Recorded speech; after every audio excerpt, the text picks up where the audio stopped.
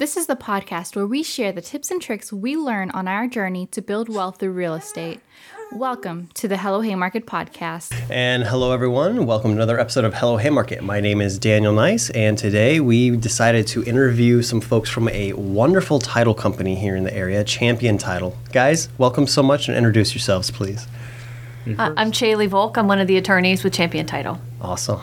Hey, I'm Koppel, and I don't know what I do at Champion Title. I guess I'm helping with our sales and marketing and business development. Awesome. Jack of all trades. Yeah. Thank you guys so much for joining us today. So one of the reasons I wanted to bring you guys on is because a lot of the folks that I talk to have maybe never been involved in a real estate transaction before. They've heard a couple podcasts, maybe Bigger Pockets or something like that. They're excited about the idea of building wealth. They're excited about the idea of maybe owning where they live, at least as a starting point.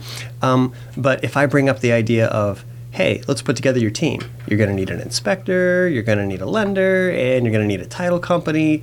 And I ask them, what title company do you want to go with? They usually have no idea what a title company is because they're brand new. Yeah. So I thought it would be good for you guys to kind of give us some explanation on what it is that a title company is, what do you do, and why is it important to have one on your team? So, you're going through this process of the exciting process of buying your first home, right? And we're sort of the afterthought of the experience, but we're a very important afterthought. Behind the scenes, we're sort of like the quarterback of the transaction, you could say, or something like that, because we're the person involved with all different parties of the transaction, kind of making it all come together for the time of closing, and even after closing, we have a role. So just to start off, I say, you're working with a great agent like Daniel. He's probably gotten you pre-approved with a lender, so you know how much home you can afford, right? You identify that dream property, you write the offer, it gets accepted, and now you have a ratified deal. But in that contract, there's a section where it asks for the settlement agent. And that's another term for title company in our area, sort of interchangeable terms. The roles are a little different, which we can get into a little later. But that contract is then sent over to us, and that's where we kind of get started. And there's the title side. I guess I'll kind of get into it. The title side, and there's the settlement or escrow side of the business.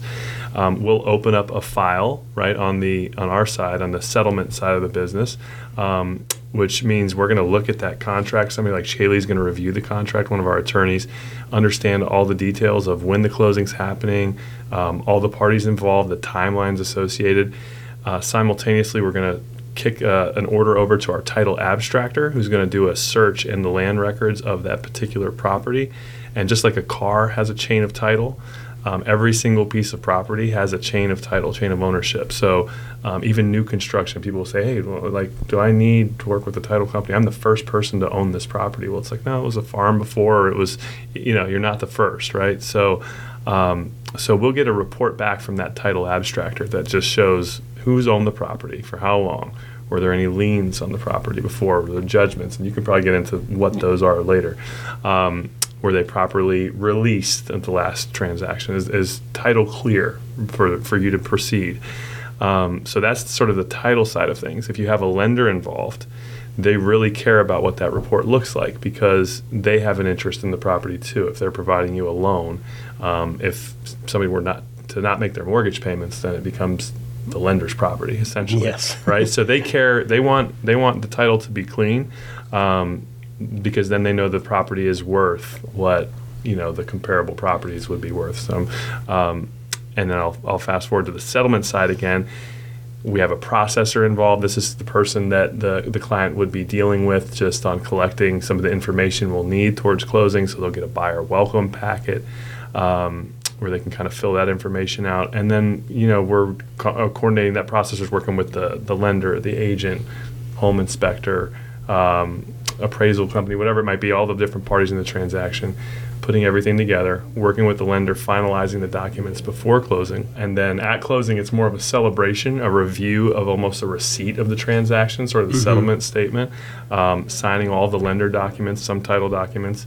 And then after closing, we go and we record the new owner as the owner of the property in the county land records. We disperse funds to all the parties involved. So we have a really important job handling the money in the transaction. Yeah. And now I should just be quiet because that was way too That was but great. just an overview. No, yeah, like that was a very powerful overview. If I was to, and correct me if I'm wrong, tell me if I have this captured correctly. If I was to explain this to someone, what problem is being solved when you hire a title company? I would usually answer them by saying, well, fundamentally it's trust. Because when you're handling this much money, you want to make sure you're not being defrauded. You want to make sure that what you've agreed to is going to be handled correctly. Like you're not going to just hand them the money and then wait and hope that it worked out, right? You want to have that third party in between who's going to be not necessarily adjudicating, but is going to make sure that one person can trust the other one because there's a process that's being followed. Yeah, we're essentially Switzerland. We have to I love hold. that. Yeah, we're holding. A lot of times the seller will sign early, so the seller is a little bit reticent sometimes to hand us the deed because they've essentially signed over ownership of their property to the buyer. We have to hold that deed in escrow until we receive all the lender funds, the buyer funds, and the buyer signs their documents. So we're essentially an escrow agent in that sense. Until the buyer signs all of their documents, we receive lender funds and buyer funds.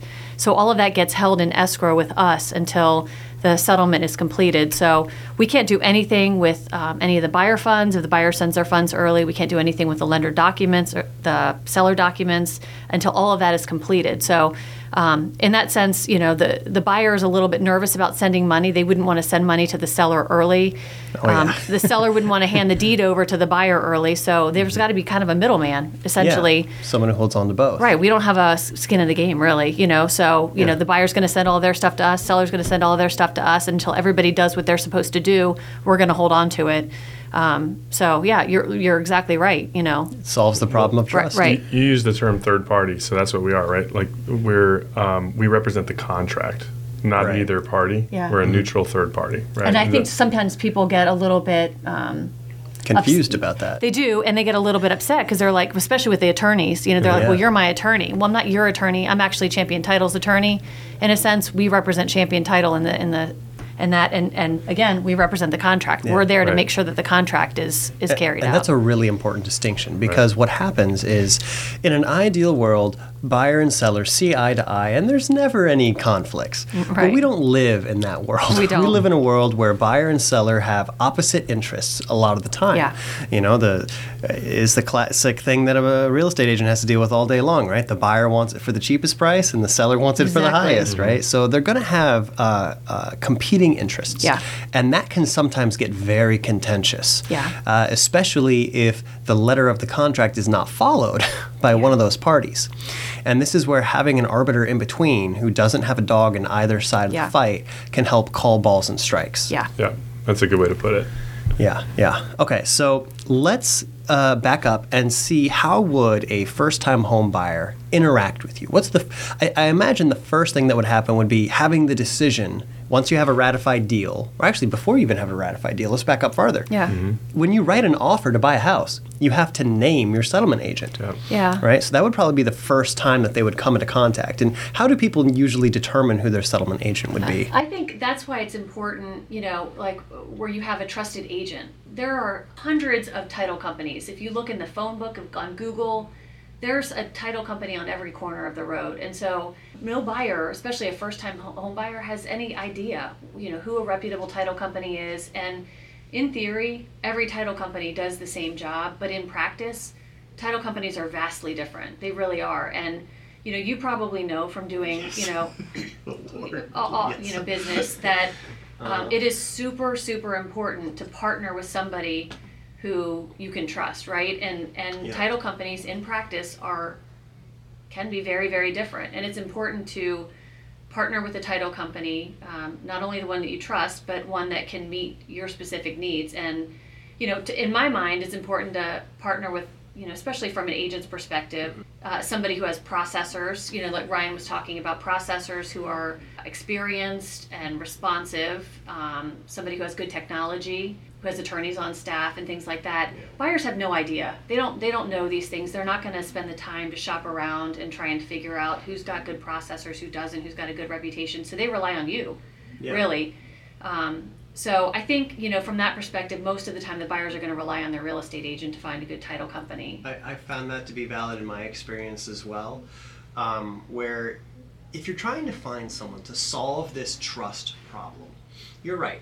In theory, any person could be set to work to fix a problem. Yeah.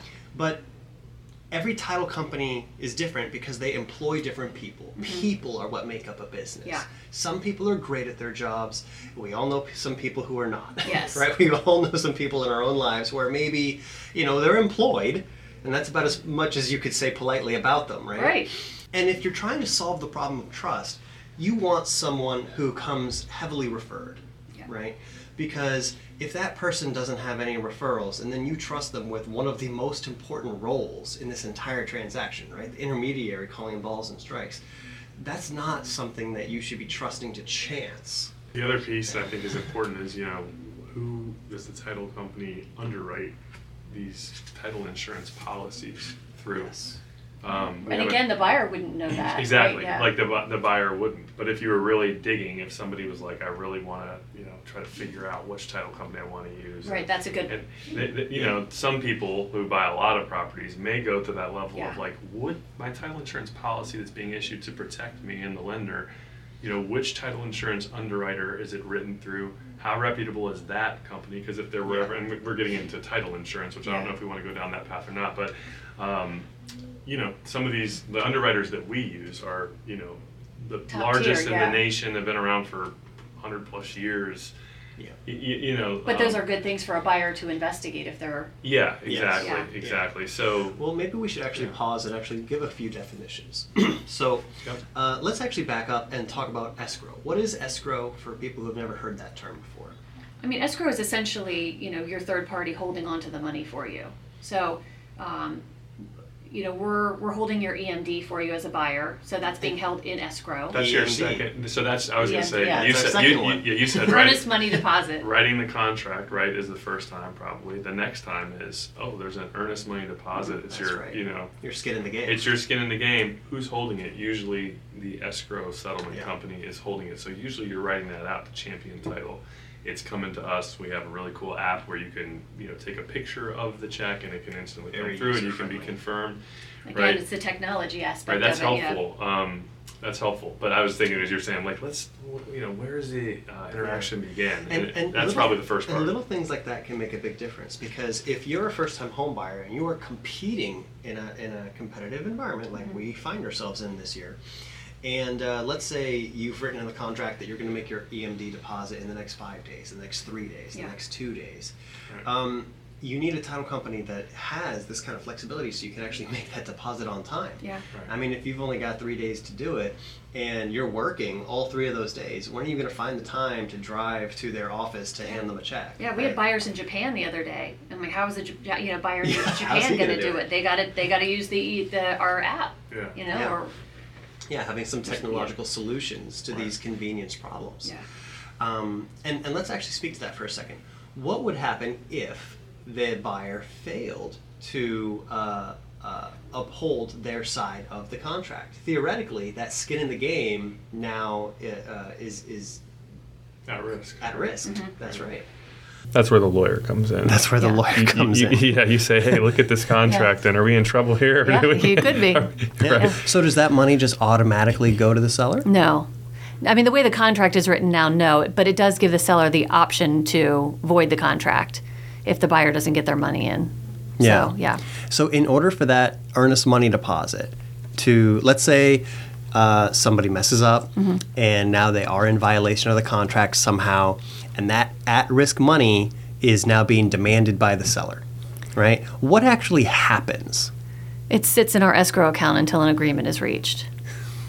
A lot of people don't realize that either, right? They don't realize that just because it's at risk doesn't mean that it's automatically like gone, right? There is a process. Yes. So, and I've run through this, right? When you run through enough transactions, you work with good title companies, you work with some bad title companies, because maybe you don't get, as an agent, I don't get to choose who the title company is, right? That's going to be named by the buyer. Correct. And I remember there was a time when I think you could even split, but I don't think that's possible anymore, right? You can't technically split title companies, but as a seller, you can choose to be represented by an attorney. So a lot of, sometimes people will now ask Kase and Associates, which is my law firm to represent the seller. So Champion Title technically can't represent the seller, but our law firm can represent the seller. But you're right. Champion Title we can't do a split closing anymore. Yeah. That changed March of last year. March of last year. Yeah. So that's another thing, paying attention. Yeah. Just because you sold a house or bought a house, 10 years ago doesn't mean that you still know the rules. Yeah. So getting a current recommendation from a title company that is actively in the market, participating, is, I think, another important thing. Yeah. So if you were to violate that contract and that earnest money deposit is now sitting in the account until you said an agreement is reached, how long do they have to come to an agreement? I mean, they don't. I mean, I think eventually, and it really depends on the title company. Eventually we would interplead it to the court and let the court deal with it. Yeah. We have money in our escrow account for years sometimes. Yeah, which is tough for the person who put the money there. Oh, it's awful. It's awful. And just watching the value erode from inflation. Yeah, we've had for post-occupancy deposits sitting in our escrow account because people are just bitter and they don't want the other person to have it. They won't reach an agreement. And, despite everybody's best efforts to work something out, why don't you split it? Why don't you do this? They just do not want to work anything out. And they'd rather just have it sit in there than split anything. Yeah. It's a people business, and sometimes people are reasonable. And sometimes they're people. Sometimes they're people. Yeah. That's right. Yeah. So let's say, so we did step one. We've chosen a title company, put it in our offer. Offer gets ratified. Step two, we make our earnest deposit on time. What is happening next? So next, the contract goes to us. We send it to our orders department. It gets opened, and a processor is assigned. At that point, paperwork gets sent out to the agent. Paperwork gets sent out to the buyer, to the seller if we have the seller isn't being represented by somebody else, and to the listing agent. And we're soliciting all kinds of information, Social Security numbers, forwarding addresses, requests for what kind of title insurance people want, how they want to take title. There's different ways that people can hold title. We can get into that later too. But all kinds of information at that point. And at that point, as Ryan said, we order the title work. So at that point, the buyers and sellers are going to be making contact with the title company. They're going to be introduced to the processor. And the processor is really their main point of contact and probably the most important person on the file at that point. The attorneys like to think that we're the most important part, but we're really not. If we get involved, it's problematic, so you really don't want us to be involved. You don't want to know that we exist. Right. Important to have you, kind of like catastrophic health insurance, right? Kind you hope of, you but never you don't need it. Exactly, yeah. But the processor, frankly, and the pre-processor, you'll probably see, we usually have pre-processors, and they're the people that are ordering payoffs and things like that. So what problem is being solved by all this work, right? It seems like a lot of work, a lot of paperwork. What problem is being solved that if you weren't in the picture, the poor buyer would be worried about? Well, it's just that there's a lot of information that has to be gathered, and I don't know that individuals will be able to gather this information on their own. Yeah, I think job. Yeah, and I think that's a lot of. Is it like keeping us in compliance with Virginia law, or is it just allowing the different parties to have what they need in order to move forward on time? I think it's both of that, and I think again, it's back to. I think it's a lot of compliance, but I think it's a lot of, again, back to the trust issue. Of knowing that the person who's supposed to be getting the money that they're supposed to be getting is getting the correct amount of money. Yeah. There's a lot of prorations that happen at closing. Yeah. Because you bring up a good point. A lot of people think, well, there's a buyer, there's a seller, and that's it. Well, there's a lot of other people who have their hands out for money at the closing table. Yeah, right? The county. The county, that's one. Who else we got is a common one? HOA. The HOA, the state, right? And there's things that have been paid in advance, like HOA dues, and you've got to figure out who paid it in advance, who owes what back to whom. Yeah. Taxes are due to the county at some point. Is it going to be paid out of the seller's escrow account in advance? We've got to worry about that. If it's going to be paid out before closing, we've got to, prorate it back to the seller. If the lender for the buyer is going to be collecting escrows in advance, we've got to make sure that gets paid. It's just... There's a lot. There's a lot, yeah. There's a lot of money moving around between a lot of different hands. And that's not even mentioning the title side of it. Yeah, You're understandably, if you don't do it every day, right. Why would you know that? Yeah. So, and that's a typical experience. Fast forwarding a little bit ahead of ourselves, when a client sits down and they're looking at the settlement sheet and they're looking at where all the money's going, a lot of the time, I feel like the buyer feels like it's the first time they've ever seen it. Yeah. And it all got handled for them, and now they're able to review it and make sure it looks correct. But oftentimes they have questions because they're I didn't even realize X, Y, Z. If I had done this by myself, I would have missed it. Yeah. I feel like escrows are probably the most important, most confusing thing for buyers too. I think that's the thing that holds people up the most at closing. I don't know about you, if you know, for your closings, people get confused the most about escrows. Yeah. Is it paid in arrears? Is it paid in is it being paid back? Why am I paying my homeowner's insurance up front and then I'm also paying into escrow? And yeah, so I think it's a lot of information for buyers when they look at that whole long settlement statement. Yeah. It's a lot of numbers. Yeah. So. Well, and that's the benefit of having attorneys on staff, or at least very veteran settlement agents who. That's a good point. It's not just that here's the documents you need to sign to complete the transaction. It's actually we can explain what each thing is, answer questions that you have. Take the time that's required to make people feel comfortable. Because I've had the opposite. Yeah. I've had the opposite where, we weren't fortunate enough to be working with Champion Title. Right. We had somebody else, and the client was like, well, what is this document? I don't know. And the person just kind of shrugged. And I was like, well, here, give it to me. Maybe I've seen it before. Oh and I kind of did the best I could for him because, what else was I going to do? I guess I could have called you guys and be like, hey, do me a solid. Yeah. Having someone who has that bedside manner, who's been trained, who's got experience, and who knows how to actually help the client through. Because a lot of the time there is no problem, but the lack of trust creates a problem. Yeah. Yeah. Yeah. I agree.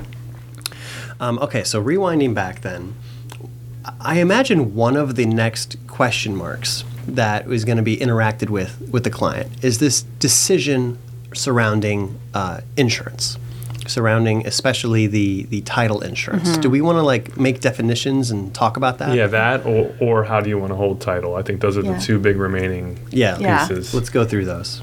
You got it. So title insurance, I think people see that, well, first of all, there's two different kinds of title insurance.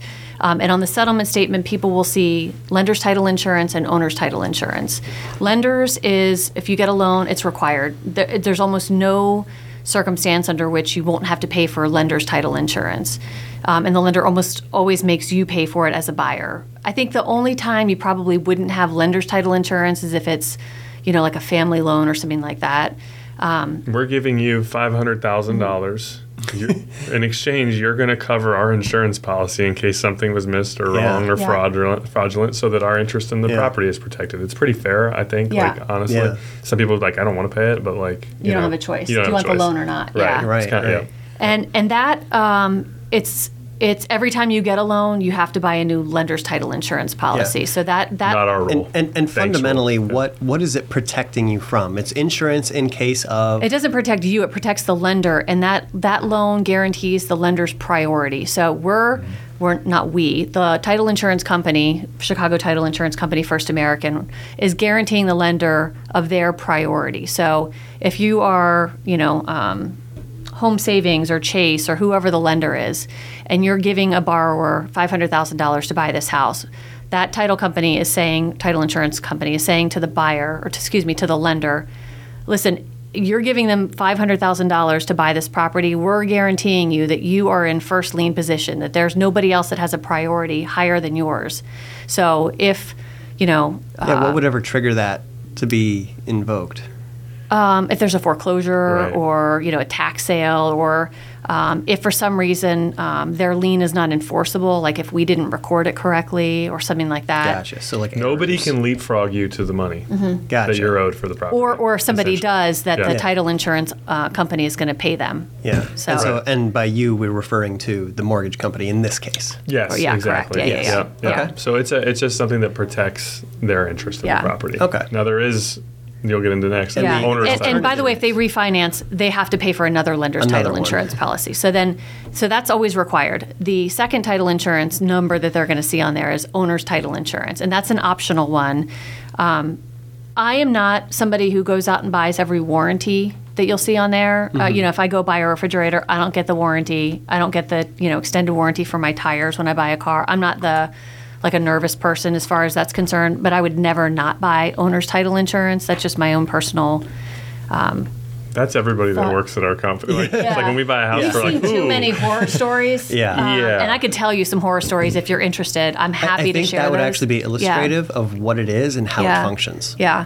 But anyway, owner's title insurance, I'll tell you some stories in a second, but owner's title insurance essentially insures the buyer against loss if anybody else can claim an interest in the property or if there's a defect in title. So, people will say, well, aren't you doing a title search? If you're doing a title search, then I don't see what the problem is. Or to Ryan's earlier point, this was new construction. Nobody else owned this house before me. Well, sure, nobody owned the house, but we're not insuring the house. We're insuring the land underneath the house. And plenty of people owned that land before the builder did. So yes, we did a title search, but title searches are done by human beings, and the indexing of the records is done by human beings, and human beings make mistakes. And there are things called hidden defects, things like forgeries in the chain of title that even if we were very careful and the indexing was done correctly, nobody can see that. Things like coerced deeds. If somebody was coerced to sign a deed, nobody could see that. Hidden errors that nobody knew about, or if like in an inheritance situation. Or if a tax payment was incorrectly levied or incorrectly applied against a property, and it turns out that, now that was incorrectly applied, and turns out now that there's a tax lien against a property because the tax payment was incorrectly applied to the wrong property or something. So there are all kinds of crazy things that can happen. And that owner's title insurance policy protects you against a loss if something like that does happen. Mechanics liens. So like that's fairly common, right? Mechanics like somebody liens, before you didn't pay the contractors, and they file a So lien like on the hypothetically, property. you buy a house, someone comes and takes you to court, and they win in court. And you have no owner's title insurance. Protecting you policy. against loss means what? Does it mean a payout, or does it mean you keep the house? Well, it depends on, that's sort of up to the title insurance company how they want to handle it. They could either defend you in court, they could pay out, if there's a judgment against you, they could choose to, pay the judgment. So it really just depends on the situation. But so the point being, they're going to protect you against loss, and that's going to look different depending on the circumstances. Yes. So I hear that there's actually two different types of insurance for title insurance for the homeowner. Yeah. Can you clarify that? Because I know that that's a decision point that they have to figure out. Do you want to take that one? Sure. So there's the lender's title insurance, which is essentially the insurance that protects the lender's interest in the property. And if you're getting a loan to buy a home, you pretty much are required to pay for lender's title insurance. And then there's owner's title insurance, which is optional to the purchaser. And there's actually two different types of owner's title insurance as well. And so as a buyer going through the process, you'll receive a welcome packet from our processor, and it kind of explains the types of title insurance involved, pros and cons, and then one of the attorneys will reach out and see if there's any questions involved and help the buyer make the selection. We do like to know if they're going to purchase title insurance earlier in the process ahead of the closing, just so the questions have been answered, and that just makes the day of celebration smoother and better, I think. Yeah, I'd say you want to tag on to that? That's definitely Caeli? one of the questions I get hit with from the buyer sometimes is like, hey, for this homeowner's title insurance, first of all, do I need this? And if I do need it, which of the two types am I getting? Right. And I would say in terms of avoiding problems at closing, if we're talking about making your closing go smoother, switching types of title insurance at closing is something you want to avoid if possible. So making that decision ahead of time is super important for a buyer. Because, and I think buyers sometimes don't understand this, that changing numbers at closing, you have to go back to the lender. The lender has to redo their numbers. It's not just a matter of us changing our numbers on the settlement statement and, printing a new settlement statement out and everything's good to go. We've got to go back to the lender. They've got to approve everything, reprint documents, and so it takes a while. So it's going to delay their closing a little bit. But to Ryan's point, there are two different kinds of title insurance is the lenders that buyers can choose from. There's a standard and an enhanced. The enhanced is maybe 120% of the cost of, so it's a little bit more expensive than the standard owner's title insurance, but it covers more, obviously, than the standard title insurance covers. So the standard title insurance, I think we talked about this briefly before, will cover you against things like hidden title defects, mechanics liens, undiscovered errors, that kind of thing. The enhanced will cover you against all of those things, but it'll also cover you against mechanics liens that happen after closing. So in a standard title insurance policy, for example, if the seller does work on the home, as long as that lien is filed before closing, you're covered. If a lien is filed after closing and you only bought standard title insurance, then your title insurance won't cover it. But if you have enhanced title insurance, it will cover it, as long as the work was done prior to closing. The enhanced will also cover you for forgeries that are filed or forgeries done after the closing happens. I know that's something that people are increasingly worried about. Standard title insurance will cover you for forgeries in the chain of title prior to you purchasing your property. And the enhanced title insurance also has an inflation rider in it. So as the value of your property increases, the value of your policy will increase as well. Which I think is a huge to me, that's like the main thing. Yeah. My ears perked right up when I heard protect you from inflation. Yeah. And it covers things like access to your property, encroachments, building code violations and things like that. So there are definitely benefits to the enhanced policy that are well worth it. Yeah. So that's something that's worth talking about and thinking about prior to closing. If you're thinking about getting title insurance, and we definitely recommend it. To me, the house is the most important and probably the most expensive asset that most people buy in their lifetime.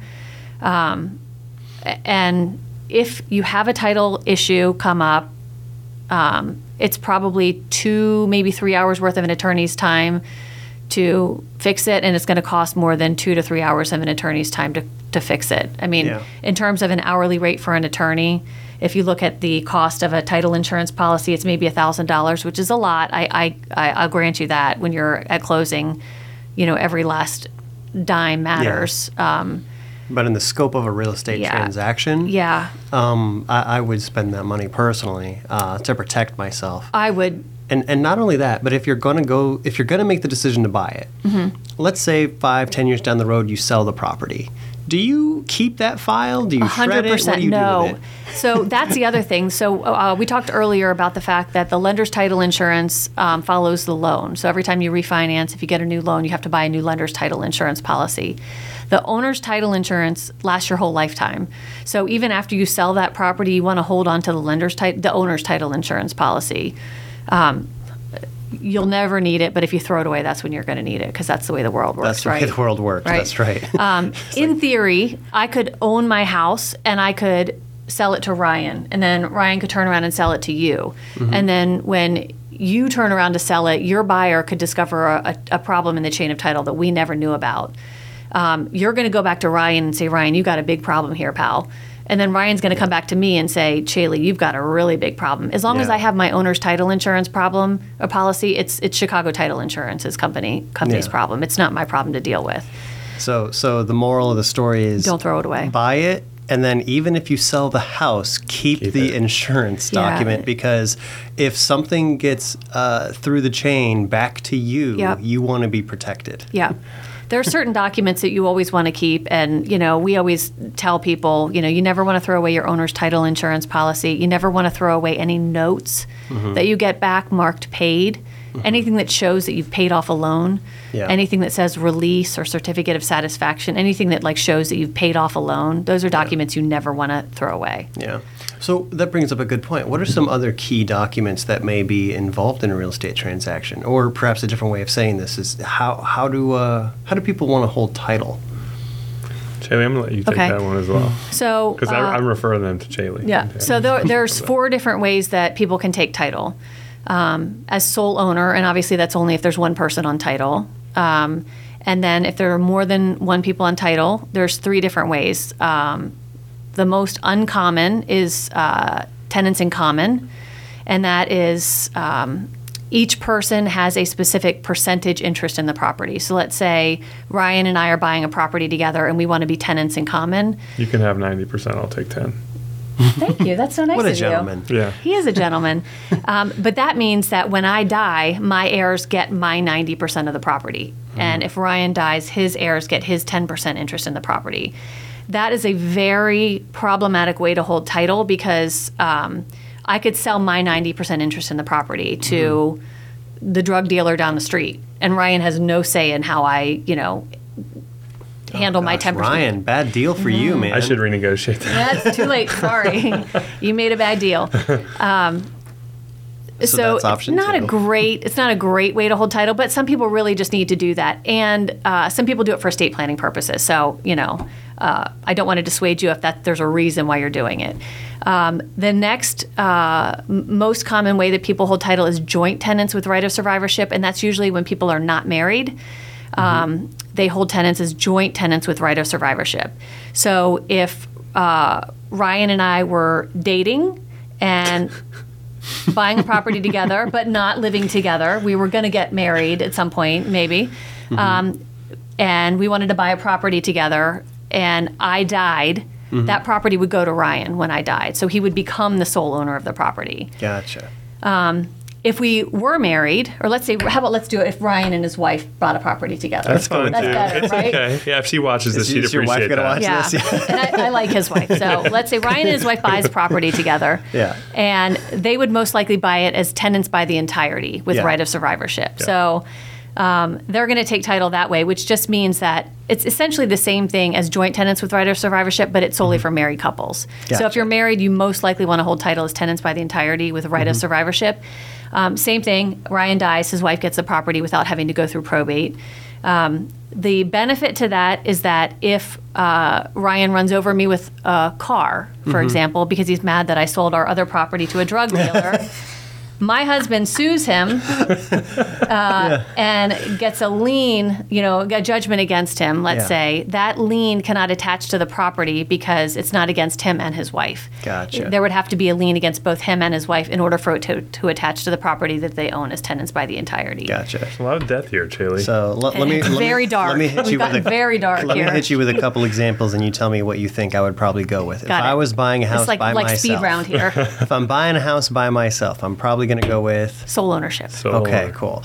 This is yours. If I'm married and buying a house with my wife, tenants by the entirety. tenants by entirety. All right. What if it's like me and my sister are buying a house? I would say joint tenants with right of survivorship, as long as you Gotcha. like her. Yes, because if she poisons me Yeah. and then the next day Yeah. she inherits the house. Yes. All right. And then if I've got like a business partner maybe and we've decided to go 50-50 on an investment property.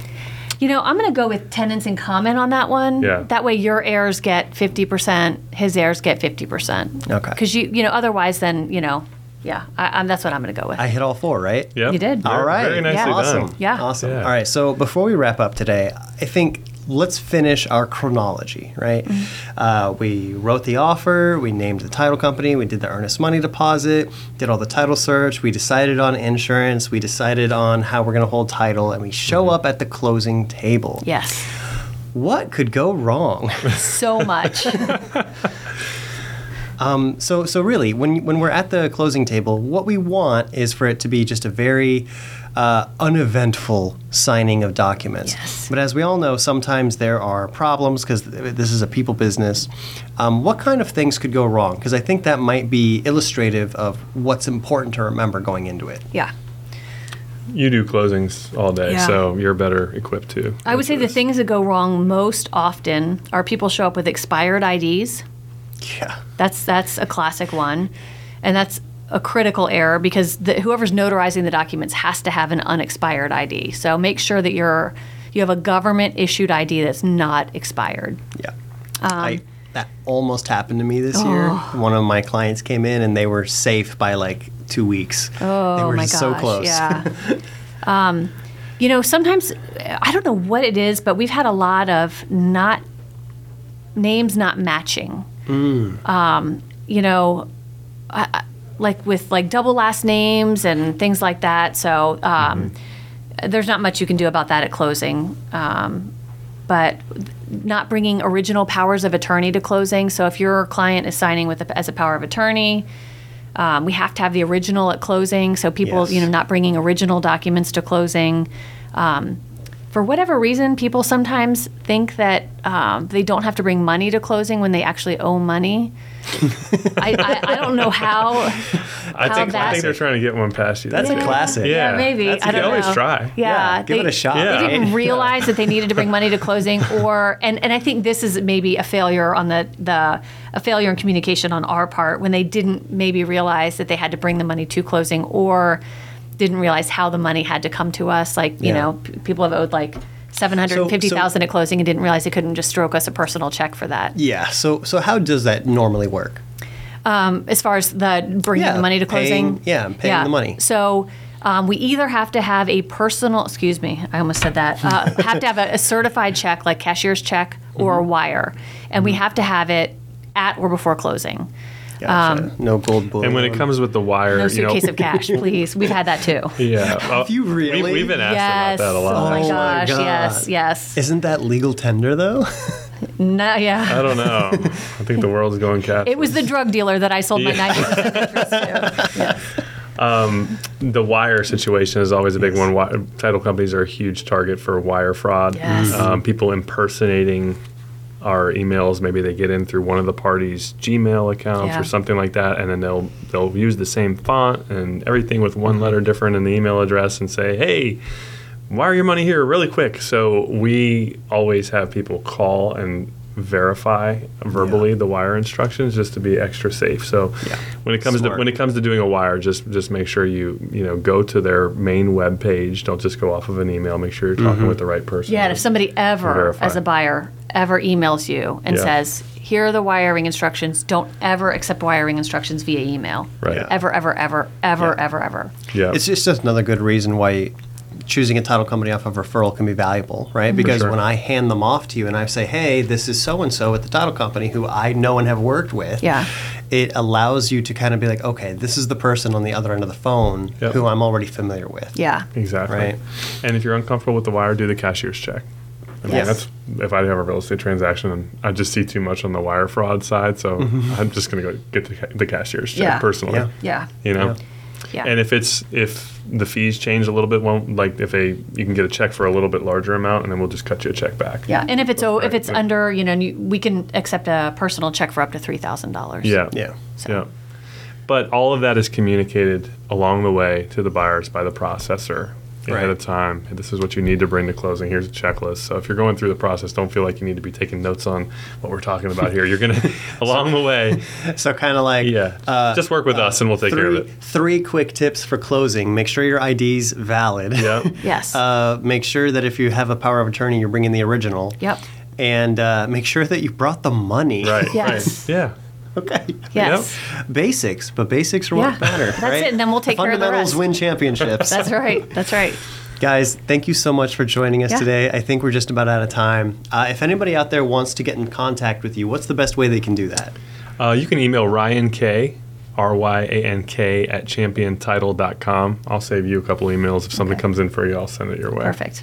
Yeah. Okay. Perfect, guys. Thank you so much. I hope it's a to have you pleasure. guys on again in the future. Until then, this is Hello Haymarket. Have a good day. Thank you. That was Man, fun. that was very fun. The drug deal. I knew you were going to bring something. that was good. Something spicy? I knew you were going to bring something. It was spicy. I knew it. Thank you for watching this episode of Hello Haymarket. If you'd like to follow our journey or learn more, follow us on Instagram at Hello Haymarket Podcast and subscribe on your favorite streaming platforms. We appreciate your support and hope to see you soon on the next episode.